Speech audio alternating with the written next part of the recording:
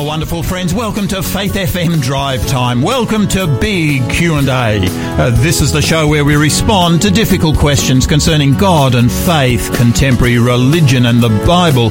This is the show where we look at world religious trends in the light of Bible prophecy. I'm Pastor Gary, a minister to the Brighton Seventh-day Adventist Church in the city of Adelaide. This week, we're looking at biblical morality in the third millennium. Our big questions. Marriage, where did it originate? Yesterday we looked at what is the biblical role of family. Today we're asking, is biblical morality out of date? Tomorrow we're digging into sexual sin. Is forgiveness possible? And then finally, does Christ's teaching on morality make sense? Today our co-host is Pastor David Butcher, and David's the president of the Seventh-day Adventist Church in South Australia. Welcome to you, David. Good afternoon, Gary. Good afternoon, listeners. It's hard to believe that another week has actually passed us by, isn't it? Yes, they seem to just all fit in together, don't they? They certainly do. They go on with a pace at the present time. Tell us, David, it's the last week of the school term. You've got a young family. What are you doing for the school holidays? Anything exciting? Yeah, I'm doing some study. No, look, I am looking to take a few days off here and there. I'm not sure what that'll look like yet. I've got to get a number of things finished first. But, yeah, definitely want to spend time with my wife and 2 children. Yeah. No, it's so important, isn't it? You know, school holidays to be able to slow down just a little bit and declare this some family time. David, you're also chair of the board that manages 3 schools with about 1,500 students. You know, we've been talking this last week about morality in the third millennium all this week. Why is it that why do we spend so much time and money on Christian education? Is it really that important? Absolutely it is. When we educate young people, we're educating our future leaders of the country.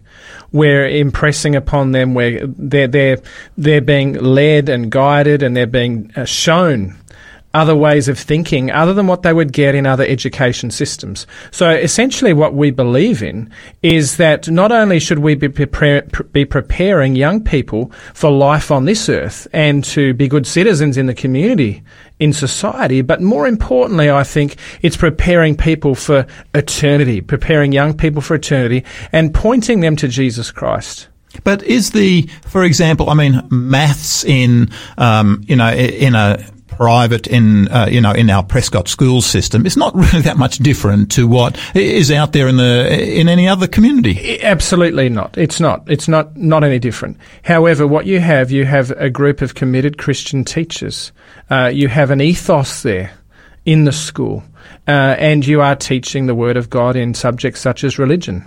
Okay. So in other words, a person's character can actually come through even in subjects that maybe aren't religiously based. Absolutely. And every year our schools aren't exclusively for Seventh-day Adventist Christians. In fact, by far the majority of people that come to our schools have no affiliation with Christianity. Mm-hmm. And yet when they come, they know that their children will be presented with curriculum that also and a setting that promotes Christian values and ethos and Scripture. And many of those people every year give their heart to Jesus and become baptized Christians. That's really something to look forward to, isn't it? That's really tremendous when you can actually turn around and say, hey, there is some base morality that's actually being imparted in addition to the important academia. We believe in the whole person, educating the whole person, mind, body, everything, spirituality. So important. It's great to have with us this afternoon Braden Blyde. Braden is the fundraising manager for ADRA Australia. Welcome, Braden. Thank you, Gary. It's great to be speaking with you, Paul. Braden, just a couple of questions. I'm conscious that right now is the end of the financial year, and it just seems like every charity's been running fundraisers for the last month or so. How's it gone with ADRA? Yeah, the end of the financial year is a busy time for any charity in Australia. People are looking to make the most of their tax deductions, which means they're looking for causes that are close to their heart, and ADRA is definitely one of those. So we've been busy giving people the opportunity to change other people's lives through the work that we do. And the last couple of months we've been running an appeal that we've called our Overcomers Appeal. And really we're just encouraging people to think about how they can help others overcome the hardships that they face, whether that's people here in Australia or with the people overseas that we work with as well. Because what we know from our work is that when you help someone overcome, they then go and help other people. It's just a natural extension. Yeah, that's of that experience.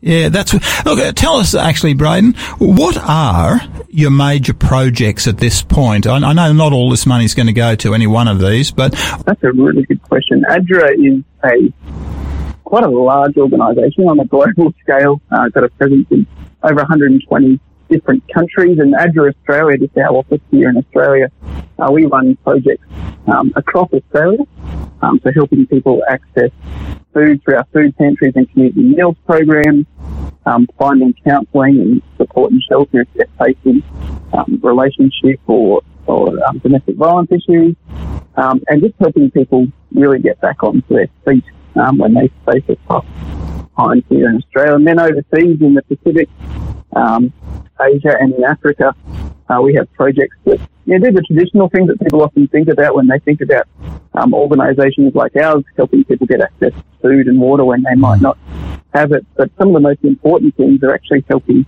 communities to organise, to see their strengths and to use those strengths to improve the lives of everyone. So it's about, it might be small business training, it might be setting up groups that allow a community to interact better with the government organisations, and just be able to do what we call development. And that's really about making sure people have the opportunities they need to live the life that God designed each one of us to live. So, of course, development is more people helping themselves as opposed to us coming in as a super rescue organisation.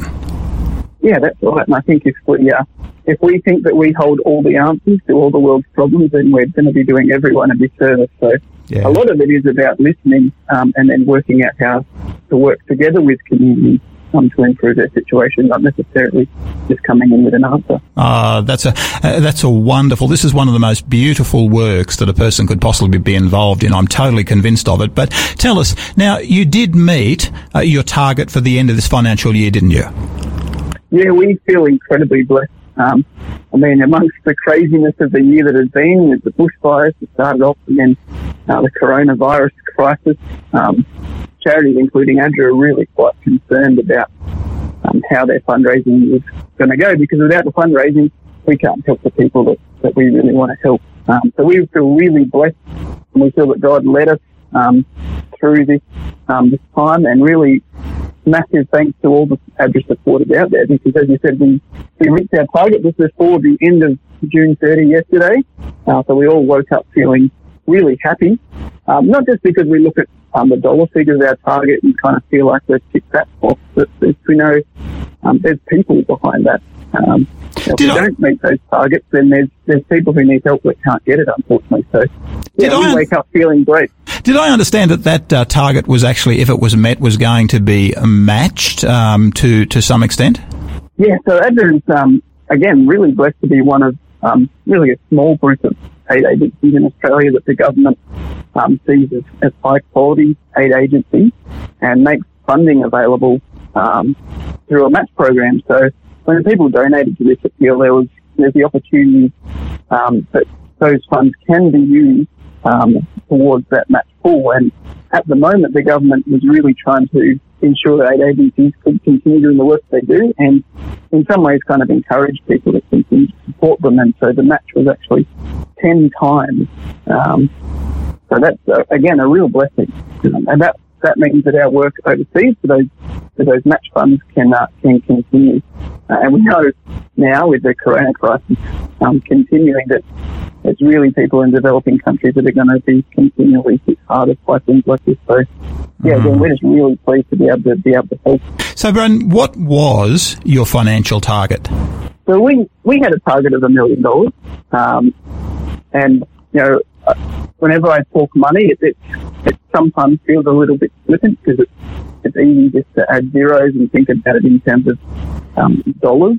But again, we think about that as the $1 million that we need to continue helping people here in Australia and overseas.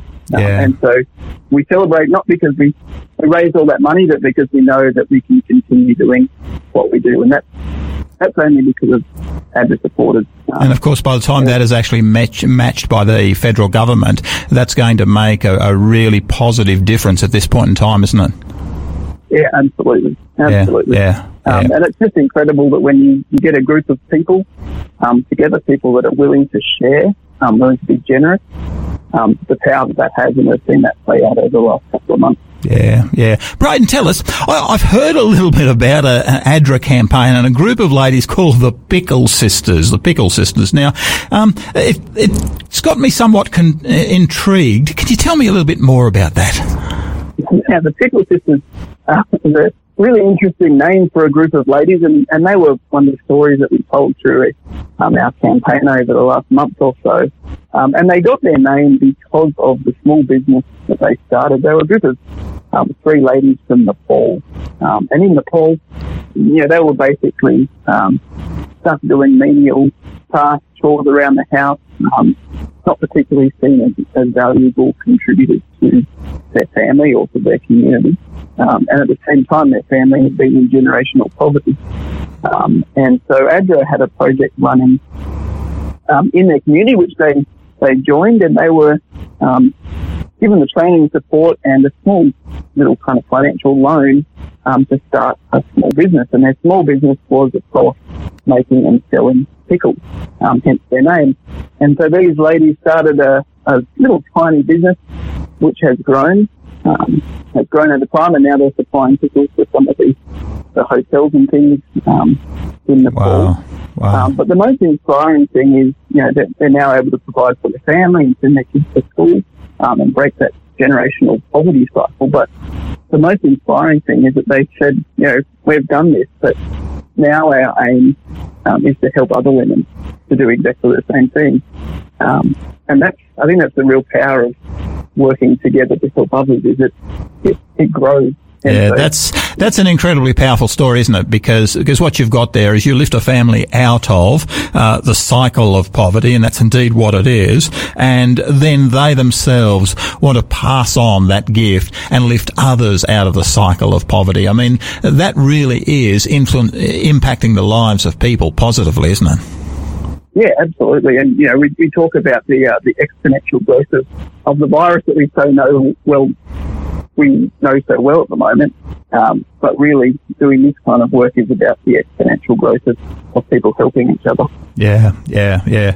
Brayden, thank you so much for all that you've shared with us this afternoon. We really pray that ADRA's mission will really go forward. It'll really be advanced. And if people want to be able to give even now in the new financial year, can they do that?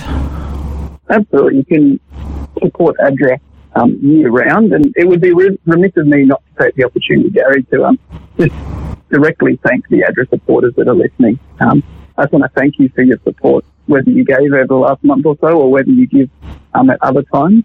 The work that ADRA does would not be possible without you. And so if people are interested in knowing more or giving at any point, they can head to our website, which is adra.org.au.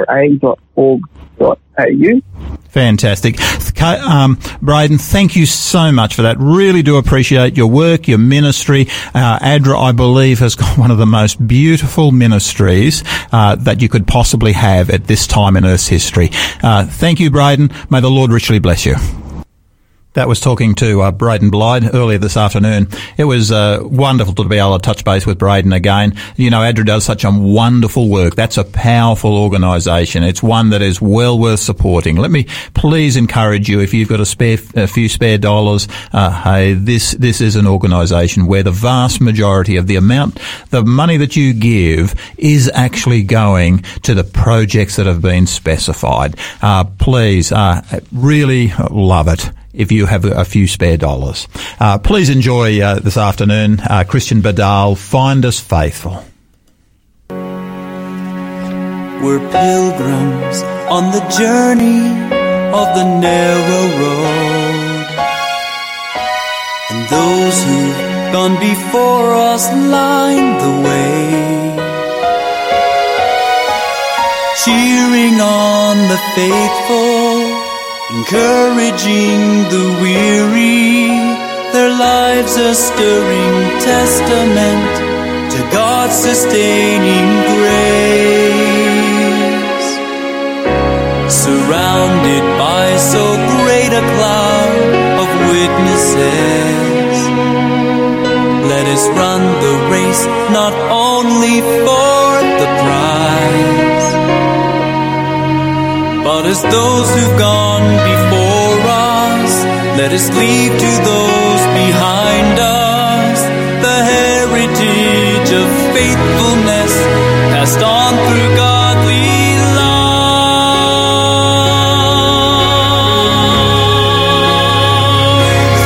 Oh, may all who come behind us find us faithful.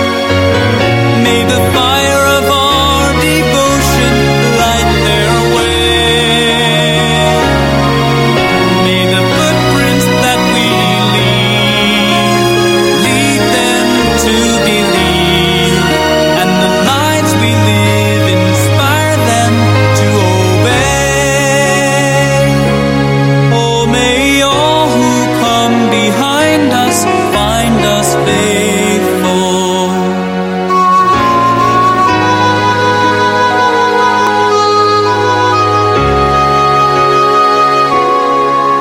After all, our hopes and dreams have come and gone, and our children sit through all we've left behind.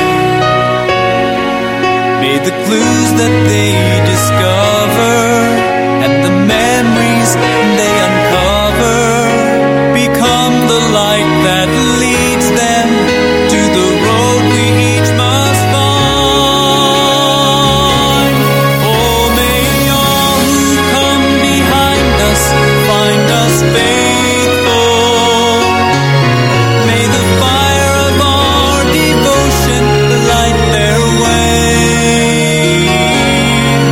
May the footprints that we lead them to believe, and the lives we live inspire them to obey.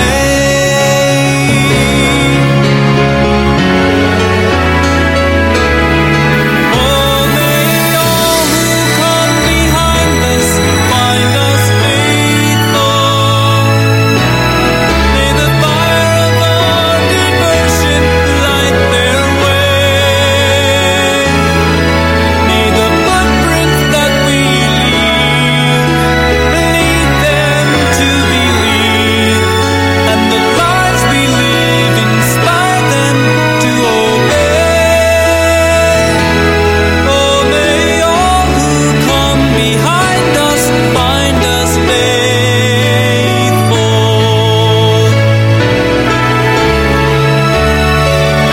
Oh, may all who come behind us find us faithful. Hello, my good friends. This is Pastor Gary. I'm daily host of Drive Time. I'm excited to be able to share with you a wonderful opportunity commencing Monday, July 6. I've invited Nick Creter and the Drive Time team to deal with big questions of prophecy. This series answers some of the most profound and relevant issues that are impacting the Christian world in the early third millennium. Who is going to control the world? How will the world end? Who is the Antichrist, and has he already come? This is your opportunity to see what Scripture reveals of a war that is hidden to most of humanity. The first presentation commences at 5 p.m. South Australian time and 5:30 on the East Coast on Monday, the 6th of July. This is a series that you just must hear. That's a fantastic series. That series is commencing next Monday, and if you really would love to dig into the prophetic word, you must touch base with that particular series. You'll really enjoy it. You're listening to Faith FM Drive Time, big Q&A with Pastor Gary. Our co-host today is Pastor David Butcher, and David's the president of the Seventh-day Adventist Church in South Australia. And this week we're talking biblical morality. Biblical morality in the third millennium, and the question for today is biblical morality out of date? It's a significant question. It was an article that appeared in the Washington Post almost 2 years ago. It was the pre-COVID period, the pre-economic tailspin of 2020. The markets were booming, and we'd recovered from the global financial crash. The article was entitled, America's Morals on Crash Course to Become Ancient Rome. For the secular media that doesn't normally have much to say on morality, it was actually a very insightful article. This is what it said. Americans say the country as it stands today is worse off morally than in past years, and worse off, morally speaking, to a tune that's never been seen before. Can't say it's surprising. It's not rocket science, people. It won't be long before America becomes Rome, becomes ancient Rome. The empire that fell due to its moral depravity. When the culture, the article, the Washington Post said, when the culture becomes one of rot, it's not long until the behaviours and the patterns of the people become similarly rotten. These things are circular, where one feeds on the other, where the morals feed on the culture and the politics feeds on the morals that feed on the culture, and so it goes round. The change may come in dribs and drabs and even take generations, but all the same, it does come. The article went on to talk about changes that have been seen in the contemporary world. Sex is recreational, like dining out and catching a movie or getting together for racquetball. And America's entertainment, America's TV shows that reflect and feed on that mindset. So goes the moral compass of the people, says the article. So goes popular culture. So goes the political system following the popular culture that follows the morality. The article finishes up in this way. It says Americans have always viewed the state of US morals more negatively than positively, but the latest figures are the worst to date, with a record-tying low 14% rating them as excellent or good. In 10 of the past 12 annual polls, Americans have decidedly been more likely to rate it as poor. When asked whether US morals are getting better or worse, Americans have consistently said that they're worsening. I wonder how it would go if the same survey was actually done in Australia. Fully 77% now say moral values in the country are getting worse, and that's nothing to sneeze at. So are there some solutions? And this was the solution that the secular paper suggested. Stop watching culturally rotten shows and feeding advertisers dollars that support such entertainment. Stop hitting the shopping malls for Sunday sales and head to church instead. Stop teaching kids that anything goes culture is okay and whatever feels good at the moment is the right path to walk. Virtues, morals and principles don't come naturally. They must be taught. I found that an intriguing statement. Virtue, moral and principles don't come naturally. They must be taught. And a nation that accepts the worst of humankind as normal, rather than pushing and pressing for the best, the highest, the most inspirational, sets itself on a path of depravity and destruction. David, one of the things I'm really conscious about today is that biblical morality, so many say that biblical morality is tired. They suggest that it's out of date. They suggest that it's fully irrelevant for the 21st century. Do you think it's really that out of date? Absolutely not. All you have to do, as the article sort of ascribes to, is look at what's happening out in culture. It's phenomenal. 47% of divorces actually have children involved. So think about that. The marriage unit is the basic structure and foundation of society. So when you don't have a male and a female, which is the biblical principle, when you don't have a male and female together to raise children, there can be consequences. Now, we know that not everyone has that luxury. We know there are the things that happen that impact that, and there are some relationships which shouldn't be together. But when you've got 47.3% of divorces involving children, that impacts them. And that's really significant, isn't it, David? Because I'm so conscious that I know as pastor of one of my churches on one particular occasion, we went through a horrific year. And on that particular occasion, we had about 8 marriages break up. And I actually went and did a head count of children.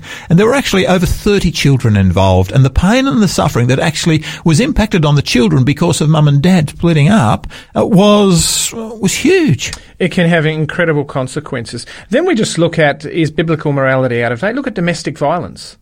It's phenomenal. Looking at domesticviolence.com.au, it says, on average, at least one woman a week is killed by a partner or former partner in Australia. So is biblical morality out of date, I ask? 1 in 3 Australian women has experienced physical violence since the age of 15. 1 in 5 Australian women has experienced sexual violence. So what are some of the contributing factors to this? And what does the Bible say? Now, we think about pornography. And it's pervasive. It impacts so many people. Gary, I don't know if you're aware, but if you were to look at the top 100 websites in June 2019, the top 100 websites that had the most visits, you would find Google as number 1, YouTube as number 2, Facebook as number 3. At position 8, 10 and 13, you have pornographic websites. Wow. In the top 100. Wow. In positions 8, 10 and 13. That's 3 websites in the top 13. Now, of those 3 websites, they come before large organisations such as Amazon.com and come before Netflix.com. Wow. And those 3 pornographic websites combined in the month of June 2019 had on average over 9 billion visits in the month of June. 9 billion visits. Now, what does pornography and its impacts have on the family unit? What does it have on relationships? What impact does it have on domestic violence? These are so important, these questions, aren't they? Because, to me, I'm so conscious that we've actually in a society where we've got a media that actually promotes violence, it promotes illicit sexuality, and then within the culture itself, those things are actually being fed back to us again, and we're wondering exactly why we have problems. And then they're funding domestic violence campaigns, which they have to, yet society is it's cannibalizing itself. Yeah. I was looking at one website, Gary, called www.timesleader.com. And it was talking about pornography, and it was quoting a Christian called Josh McDowell. You may have heard of him. He's international speaker for Campus Crusade for Christ. He recently shared a series of scientific studies, and the results were these. 87% of teens think it's okay to watch pornography. 77% of men between the ages of 18 and 26 regularly watch pornography. 66% of divorced Christians attribute their separation to pornography. 60% of Christian men, and wait for this, 40% of Christian women are addicted to pornography, and 55% of pastors are addicted. Wow. And I'll just share one more fact. Every day it says 116,000 internet queries are related to child pornography. Now, I'm assuming this is just America. Every day, 116,000. And each year, 300,000 children in the US are forced into the commercial sex trade. It's an odious enterprise. This is horrific statistics, aren't they? Shocking. So is biblical morality out of date? Well, there's certainly a problem. What you're saying is that there's actually a problem within our contemporary society somewhere, and the one area that possibly might be able to challenge it possibly is being pushed aside. It is. And instead, we're feeding these things to happen. Then we try and create procedures and guidelines and protocols to maintain or to remove them. It doesn't make sense.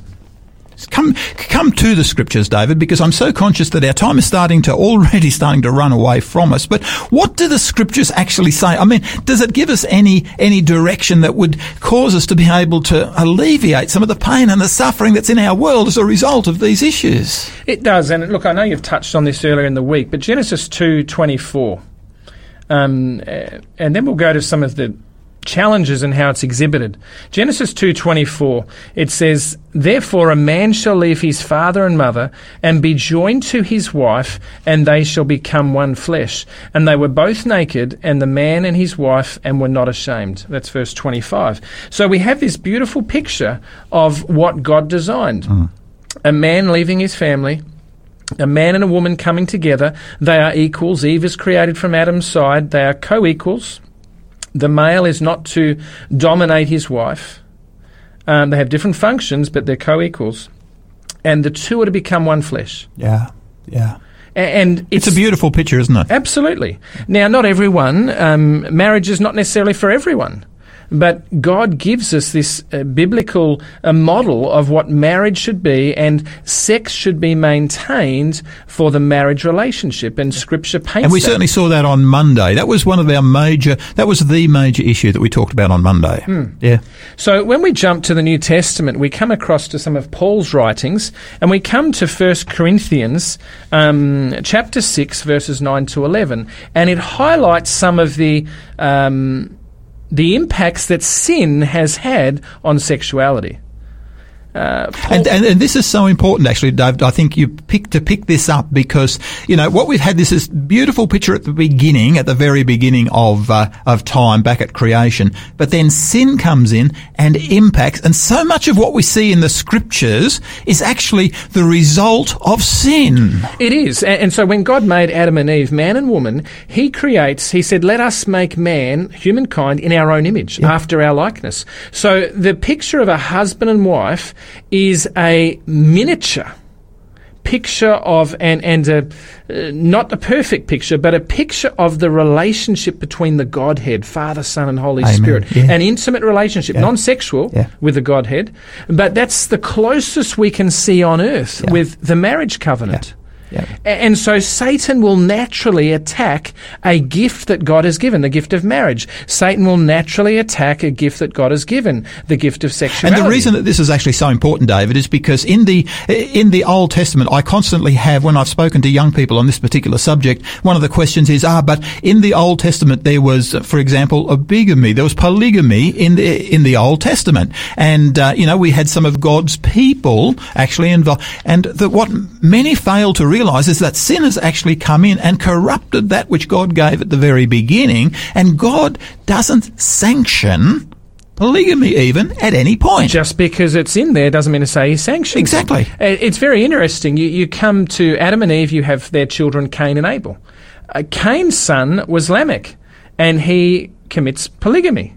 So you have this perfect marriage, then you have sin, you have children, and then the grandchildren, Cain's son, commits polygamy.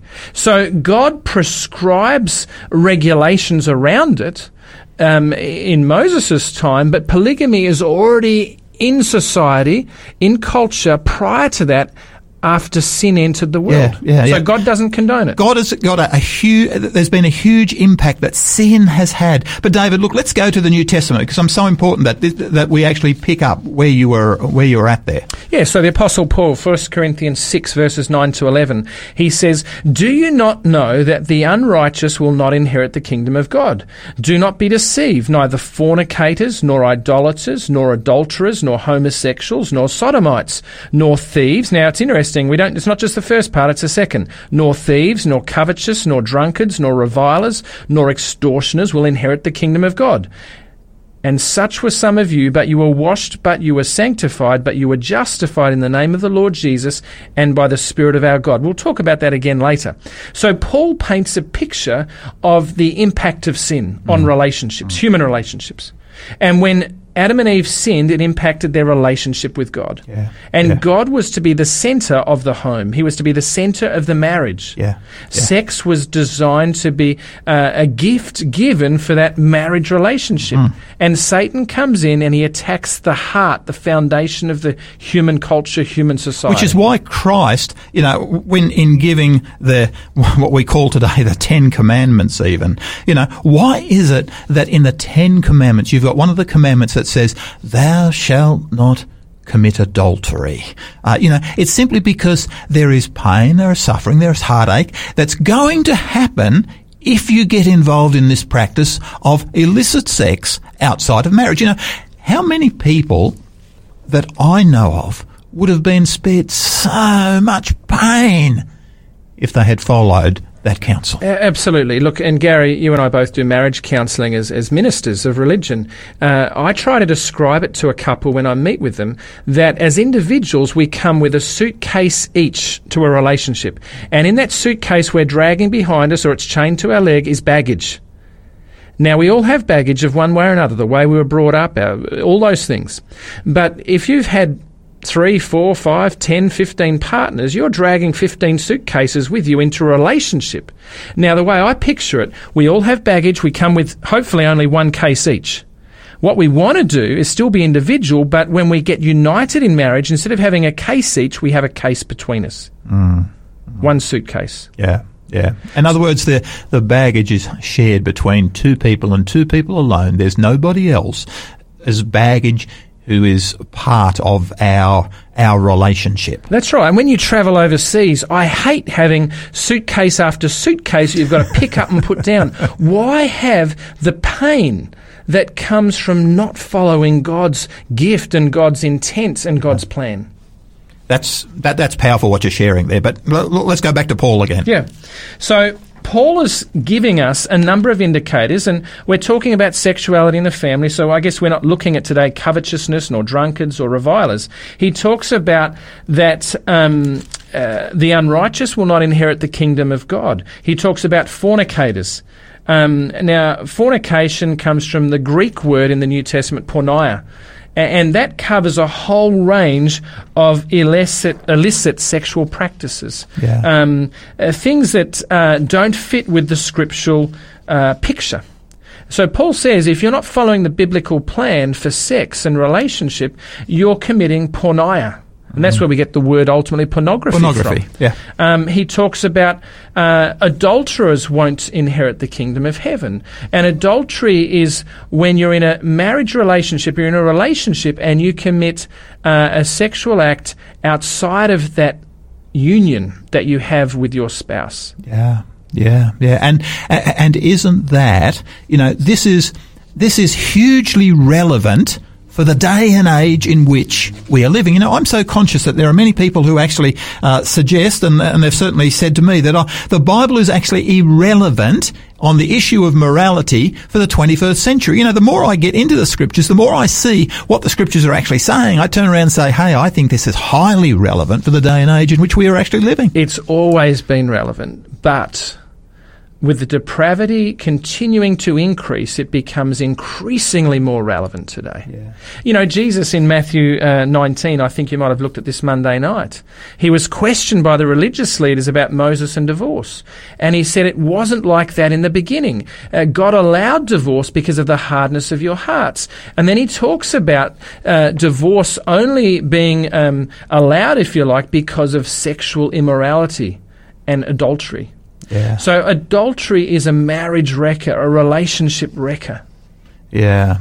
And that's something that a lot of people today don't actually recognise how much of a wrecker it is. I know that when people come to me and say, Pastor, look, can we have a chat to you? We're talking a marriage counselling type of environment. There's a number of questions up front that I'll ask, and the very first one that I will always ask is this question: is there somebody else involved, or do you think that there's somebody else involved with the other party? Because I have to have this out on the table. Number one question up front has to be that issue, because, the thing I've discovered is if there's somebody else involved, I can forget my marriage counselling. Absolutely. Definitely. So these are real issues, real problems that occur. It's interesting, in Hebrews chapter 13 and verse 4, the apostle there says, "Marriage is honourable among all, and the bed undefiled, but fornicators and adulterers God will judge." So the author of Hebrews is telling us that marriage is honourable, and yet society says, well, it's okay to do as you please. And the marriage bed should be undefiled. Yeah, this is out of our world today. Really struggles with concepts such as these, and yet it also struggles with the pain and the suffering, and the heartache that is actually coming as a result. And it cannot answer the pain and the heartache. And it cannot answer it. To me, I actually, I don't know if you're planning to come to this, but I really appreciate Matthew chapter 5, because here Christ is actually talking about one of the commandments, one of the 10 commandments, but he amplifies it. What he says is this: "You've heard that it was said to those of old, you shall not commit adultery. But I say to you that whoever looks to a woman with lust has already committed adultery with her in his heart. If your right eye causes you to sin," and here he goes and he starts to give a possible remedy. But I'm really interested in this particular remedy. But it's important that we understand what's actually being said here. He says, if your right eye causes you to sin, pluck it out and cast it from you. It's more profitable for one of your members to perish than if your whole body to be cast. And if your right hand causes you to sin, cut it off and cast it from you. It's more profitable that one of...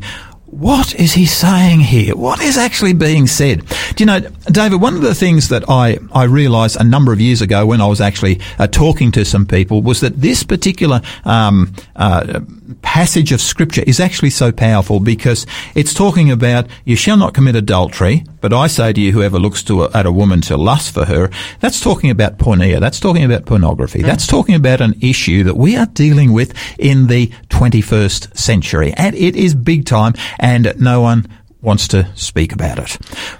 But, to me, the solution here is something that is particularly unique. Christ was actually the beautiful, he had so many parables, if you like.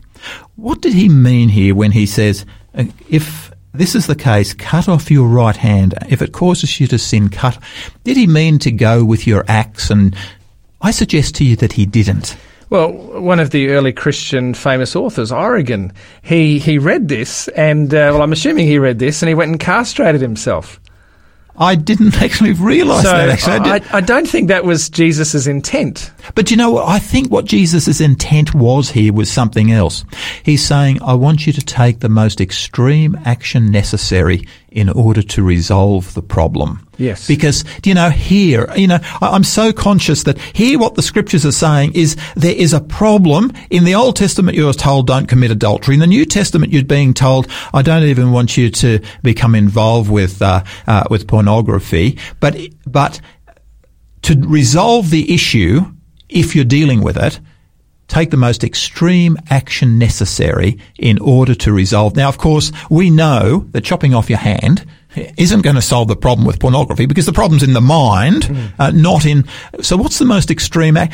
Sometimes it may mean some action as far as my computer is concerned. Yeah, and accountability and removing yourself from the problem. Yeah. And I think that here we've got Christ is really hitting a point which is so important in the day and age which we're living. So Jesus here in Matthew 5 is not just referring to the physical act, as you said, of adultery. He's referring to the heart and to the mind. It goes deeper than just the physical act. Yeah. And I think it's important we realise that, actually, David, because what a lot of people don't realise is that a person's biggest sexual organ is the brain. Is actually the brain.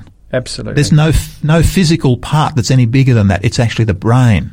That's what we're dealing with. And there's a text, Paul, in, I think it's 2 Corinthians, where essentially, this is not the exact wording, but he's talking about by beholding, we become changed. Yeah. And there are a number of different studies done with video gaming, violent video gaming, etc., and things like that, that if you continually watch those, that's got to have an impact. Yeah. Yeah. It was very interesting, David. Some time ago, I was actually pastoring a particular church, and I actually put together. I went and did some research. It was actually by the commercial assessors of video gaming technology, and I was talking to some university students, and I shared their research, and they were amazed that the secular people were actually saying about the games what they were actually saying. But then I took it back to my church, and I took it to the 12, 13, 14-year-olds. And I said to them, have any of you ever played this game? And to a man, every single one of them had. And what the parents didn't realise was that there were actually scenes within those games which allowed you to rape another person. Now, if in fact this is going through your mind and you're being trained in order to be able to rape another person, should it be surprising? That will be a factor why we have such high rates of domestic violence, why we have so much promiscuity and violent sex, etc. Yeah. And the solution then is to actually put people in prison after they act out what they've actually been trained to do through society and culture. It's an interesting world that we're living in. But David, let me come back to you. I'm conscious that our time is running away from us. We might give a miss to that next song. Let's keep going there, David. Yeah, look, I guess there are many things we could talk about. The scriptures also talk about homosexuality as well, and amongst many things. And in Leviticus, in the Old Testament, it says, "You shall not lie with a male as with a woman." It's an abomination. In Romans chapter 1, verses 26 and 27, the Apostle Paul says, "For this reason God gave them up to vile passions, for even their women exchanged the natural use for what is against nature. Likewise also the men, leaving the natural use of the woman, burned in their lust for one another, men with men committing what is shameful, and receiving in themselves the penalty of their error which was due." So this is just one of many sexual sins that can impact things, such as adultery, such as pornography, such as fornication. I think it's important what you're saying there, David, because the scriptures aren't out to have a go at those who are gay. No. What it does is it actually tries to uphold a morality that our society has largely lost sight of today. It talks the Ten Commandments. You shall not commit adultery. Christ amplifies it in Matthew and says, don't just commit adultery, but don't become involved in porneia. Then, you've got what Paul is saying here about fornication. Hey, the scriptures are preaching a wide angle here. Jesus is ratcheting things up. He is. He is ratcheting things up. Yeah. Now, David, look, I'm conscious of our time. Look, do you have anything else that you'd like to just share with us? Yeah, look, Gary, this is pervasive, all of this stuff, and so many homes and so many people have been impacted. The woman caught in adultery in John chapter 8. Yeah. Obviously, it wasn't just a woman; there had to be a man involved. But to her, Jesus said, "Neither do I condemn you." Yeah. But then he says, "Go and sin no more." So God is not a God of condemnation. He wants to release us from the bondage of these things that deprave us. And I just want to take you back to 1 Corinthians 6 verse 11 again. The Apostle Paul, after mentioning things such as adultery, fornication, homosexuality, drunkenness, and all these sorts of things, which many of us may have fallen into, there is a message of hope. And he says this, "And such were some of you." You used to be like this, he said. Yeah.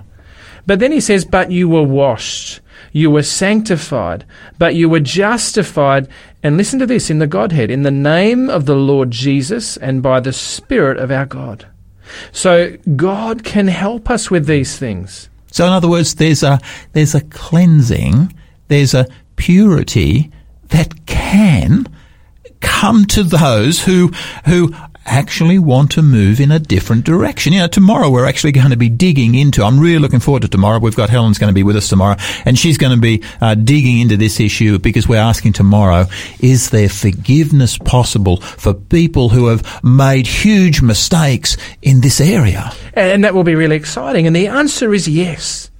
God is not the God of condemnation, but he is the God of rescue. Yeah. He's the God of help. And he doesn't want us to be held in bondage to these things that Satan would put us under. And I think the reason that he does that is because he realizes that sin brings pain and suffering. You know, I mean, and any of our listeners that, you know, doubt that, we're all familiar with, with many people who part of our own social circle who are involved with in an adulterous relationship, the pain, the suffering, the heartache that brings to the family, you know. Not just the two individuals. Not just to the two, you know, the children, you know. And, so many times I've had, a mother, why does this, why does he do it? Yeah. Why does he do it? Yeah. And, that question is so relevant, and it brings pain to the entire family, and God says, it's not needed. It's not necessary. So God gives us these guides like the 10 Commandments and the other instructions through Scripture to try and help us avoid the pain and the suffering that's experienced. Yeah. I love, though, we do have to come because I'm conscious we're very close to having to finish. I'm conscious of Philippians. Do you want to just read this passage for us and just make a comment on it? Yeah, this is beautiful. The Apostle Paul, he's in prison. And he says this to the people he's writing to in Philippi. He says, yes, everything is worthless when compared with the infinite value of knowing Christ Jesus my Lord. For his sake, I think I've got the wrong one there, Gary, haven't I? Yeah, well, the passage I was particularly thinking of. Chapter 4 you're after. Even ministers make those mistakes, David. Just bear with me. I love this particular passage. It's found in Philippians 4 verse 8. That's the one, Chapter 3. Chapter 3, yeah. Chapter 3 was good too. So let's go with chapter 4.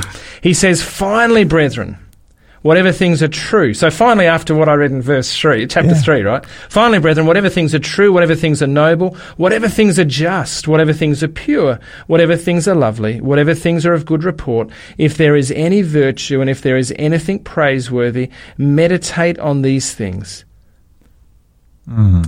So society, culture, entertainment pounds our senses, pounds our minds, all of our senses with what will pull us under. Yeah. And Paul is saying it's in the mind. Yeah.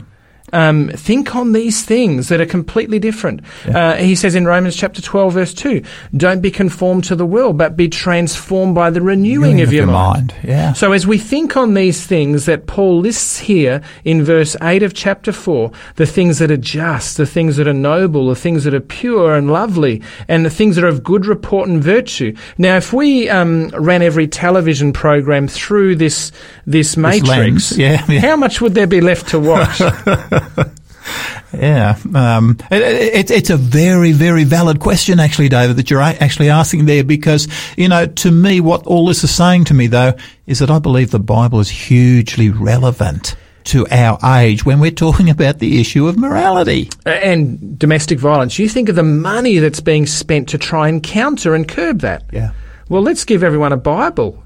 Invite them to church. I think it would be far cheaper and have far greater impact and results. Yeah. And the reality is, because of the Bible has actually a solution to the issue of sin, because that is what these issues are called. Core issue. David, how would you like to pray for us, and particularly for those people who may be struggling with some of these things? Absolutely. Yeah. Dear Father in heaven, we want to thank you. You're a God of love. You're a God who chases us down to woo us and win us back. Father, you know that we're all sinners. We've all fallen short of your glory. And Father, there may be many of us that have succumbed to some of the things we've talked about today. Lord, you're not there to condemn. You say, neither do I condemn you. You give us a new opportunity. You give us hope. Go and sin no more. So, Father, we just pray that for those people that are stuck in these things, Lord, that are held in bondage, that we may call out to you, Lord, help me, Lord, save me. Lord, may we focus on the things that are lovely, pure, just, and of virtue. And may you change us and transform us, we pray. Through Jesus' name, amen. Amen. Well, folks, it does look like our time's up for today. Thank you so much for joining Pastor Gary and Pastor David Butcher on Drive Time Big Q&A. Please join us tomorrow when we ask, sexual sin, is forgiveness possible? Really look forward to seeing you. But until then, please remember Christ said, I'm leaving you with a gift, peace of mind and heart, and the peace I give isn't like the peace that the world gives. So don't be troubled or afraid. May our God richly bless you. Please enjoy Chris Wright, O Love That Will Not Let Us Go.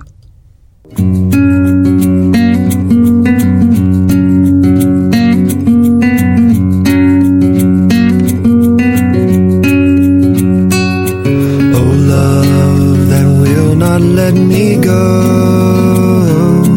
I rest my weary soul in thee. I give thee back the life I owe, that in thine ocean depths its flow may richer, fuller be.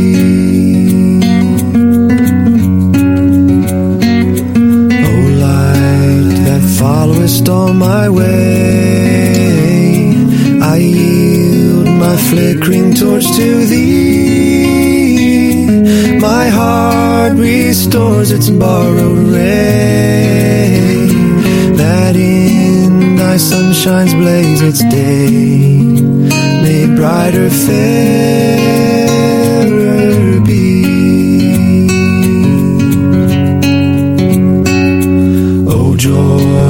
Seekest me through pain, I cannot close my heart to thee.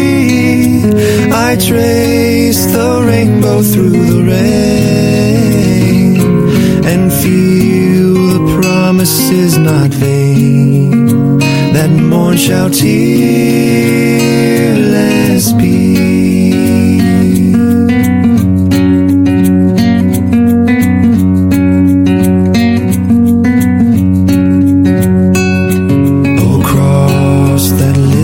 Up my head, I dare not ask to fly from thee. I lay in dust life's glory dead, and from the ground there blossoms red, life that shall endless peace, life that shall end.